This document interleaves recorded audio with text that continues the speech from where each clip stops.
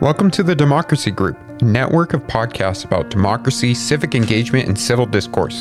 In this feed, you will find a sampling of episodes from our podcast in the Democracy Group, as well as recordings from our events. If you enjoyed this podcast, then please visit democracygroup.org to find more like this. Now let's get to our featured episode. I'm Weston, and this is Swamp Stories, presented by Issue 1. Eventually, scam artists run into the same dilemma. What they claim to be true proves not to be. If you buy a fake watch, the scam is revealed when you take it to get repaired. When Bernie Madoff's clients ask for their money back, it wasn't there. Although it may take years in some cases, what goes around usually comes around for scam artists. And of course, law enforcement plays a big role in this. But an emerging trend in the world of political fundraising has enticed crooks to prey on the elderly and others, with few laws on the books to stop them. Unlike a counterfeited item or a Ponzi scheme, what they're selling won't show up in the mail. And for that matter, you may never know whose pockets your contributions are ultimately lining. What's left often are good people who are swindled into turning their money over to grifters. This is episode 30, Swindled and Scammed.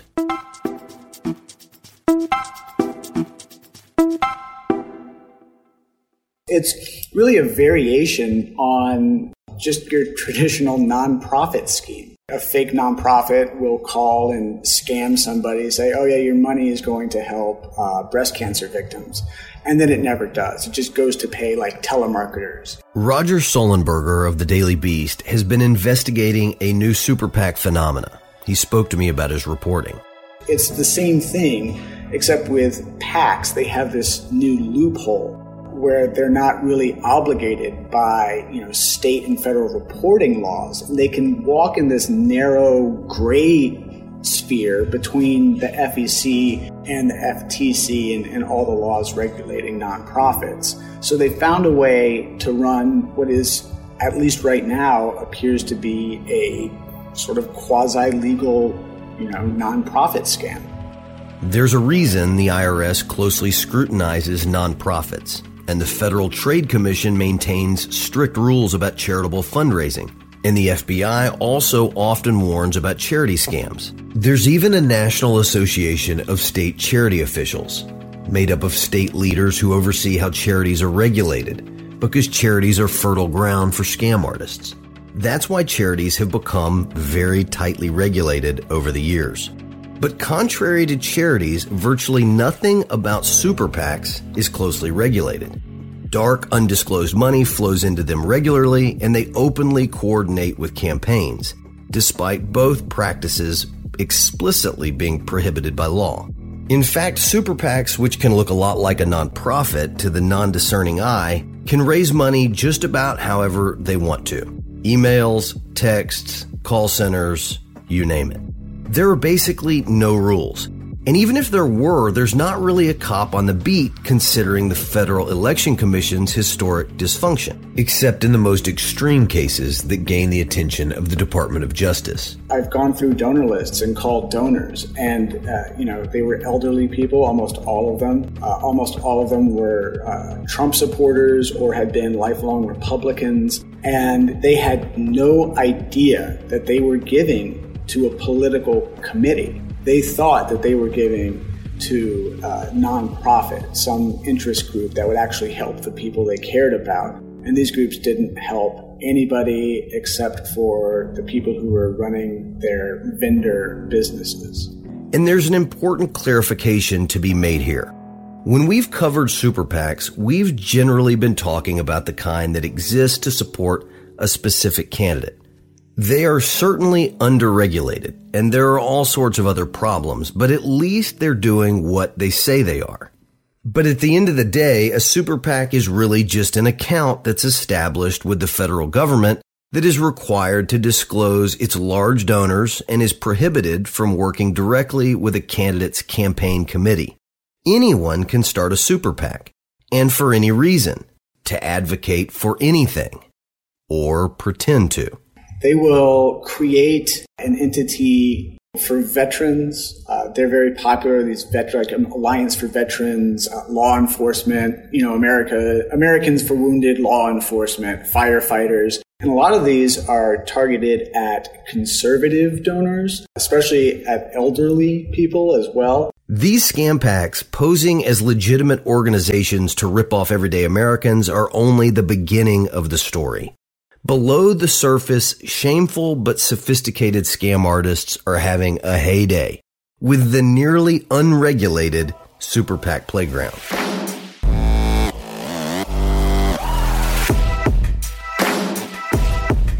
We're going to take a short break.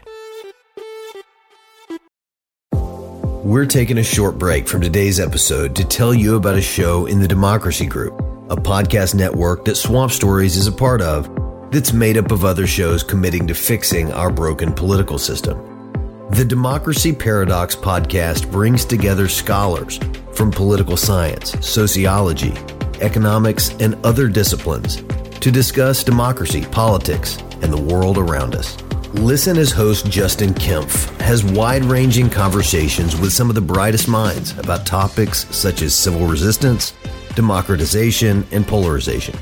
You can listen to Democracy Paradox wherever you get your podcasts. We're back. Writing for Salon late last year, Sollenberger exposed a serial scam pack affiliate who lives just up the road from me in East Tennessee. Despite the millions he's made, you won't find his name on any of the disclosure reports of the super PACs that he's milking for cash. Man, Alan Boehms is a pretty fascinating character. I came to him when I was looking at a scam pack last year called the American Wounded Veterans Pack, and it caught my attention because the way you identify these things, right, is you see, well, how much money they're taking in and how much money are they actually spending on politics, right, on political action, which is what they're supposed to do. And some of the ratios are just insane. Like a group will take in $7 million from its donors and then pay, like $50,000 for actual political activity. And then the rest of that money essentially goes back to paying themselves and their friends through these different companies, these vendors that the PAC uses. And this PAC was one of them. And I was trying to identify who was involved with this PAC. And it's really tough sometimes because they'll put just someone's placeholder name on it. But Alan Boehms has never had his name on a PAC, and he wasn't connected to them in stories. He's one of the guys that gets paid by the PACs. So I found him through a vendor that was getting paid by one of these PACs. And then I started pulling that thread and I connected him to this huge network that's, tens of millions of dollars a year that they're just sort of siphoning off of unsuspecting donors. And this network is paying themselves. The sheer scope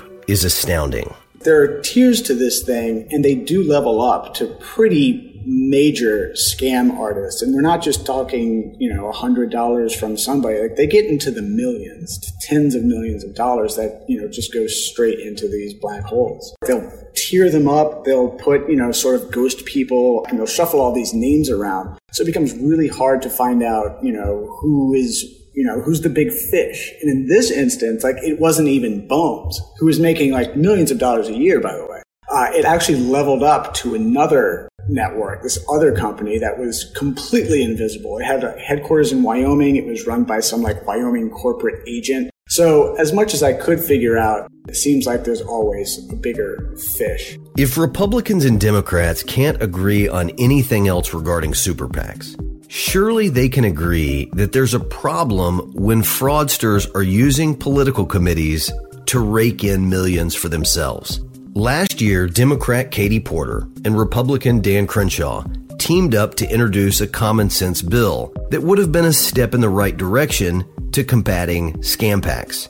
But in the middle of a pandemic, it never got a vote. The way to close the loophole is through legislation. That will allow the FEC to actually take action and shut these things down, and will allow them to quash them and not let them spring up again, right? Because you can take down a PAC here and a PAC there, but it doesn't disincentivize new ones from springing up, which they do every year. With Allen, I actually saw it happen year after year. He'd shut down this company, and then for the 2020 election year, he'd open up another one.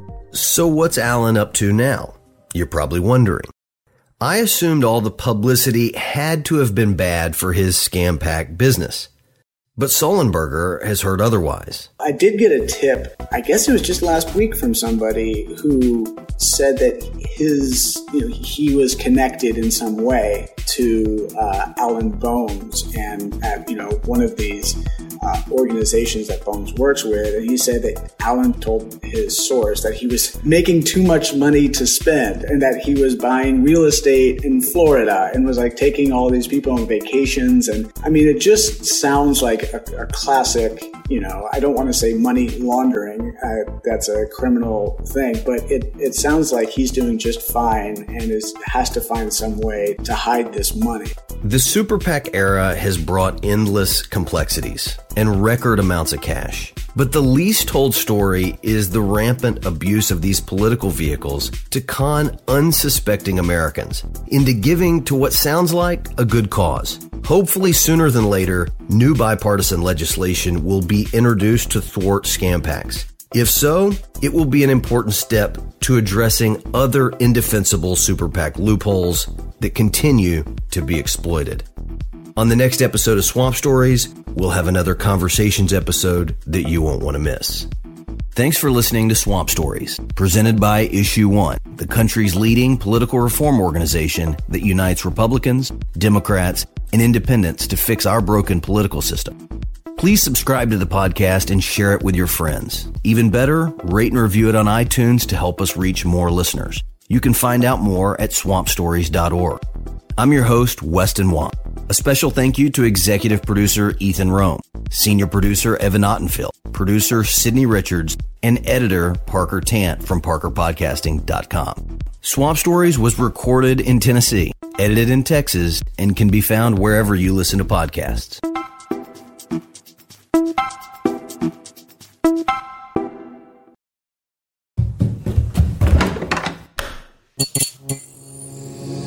This podcast is part of the Democracy Group. Thank you for listening to this episode from the Democracy Group. If you want more podcasts like this, then visit democracygroup.org. There you will find our events, topics, and a newsletter as well. So head on over to democracygroup.org.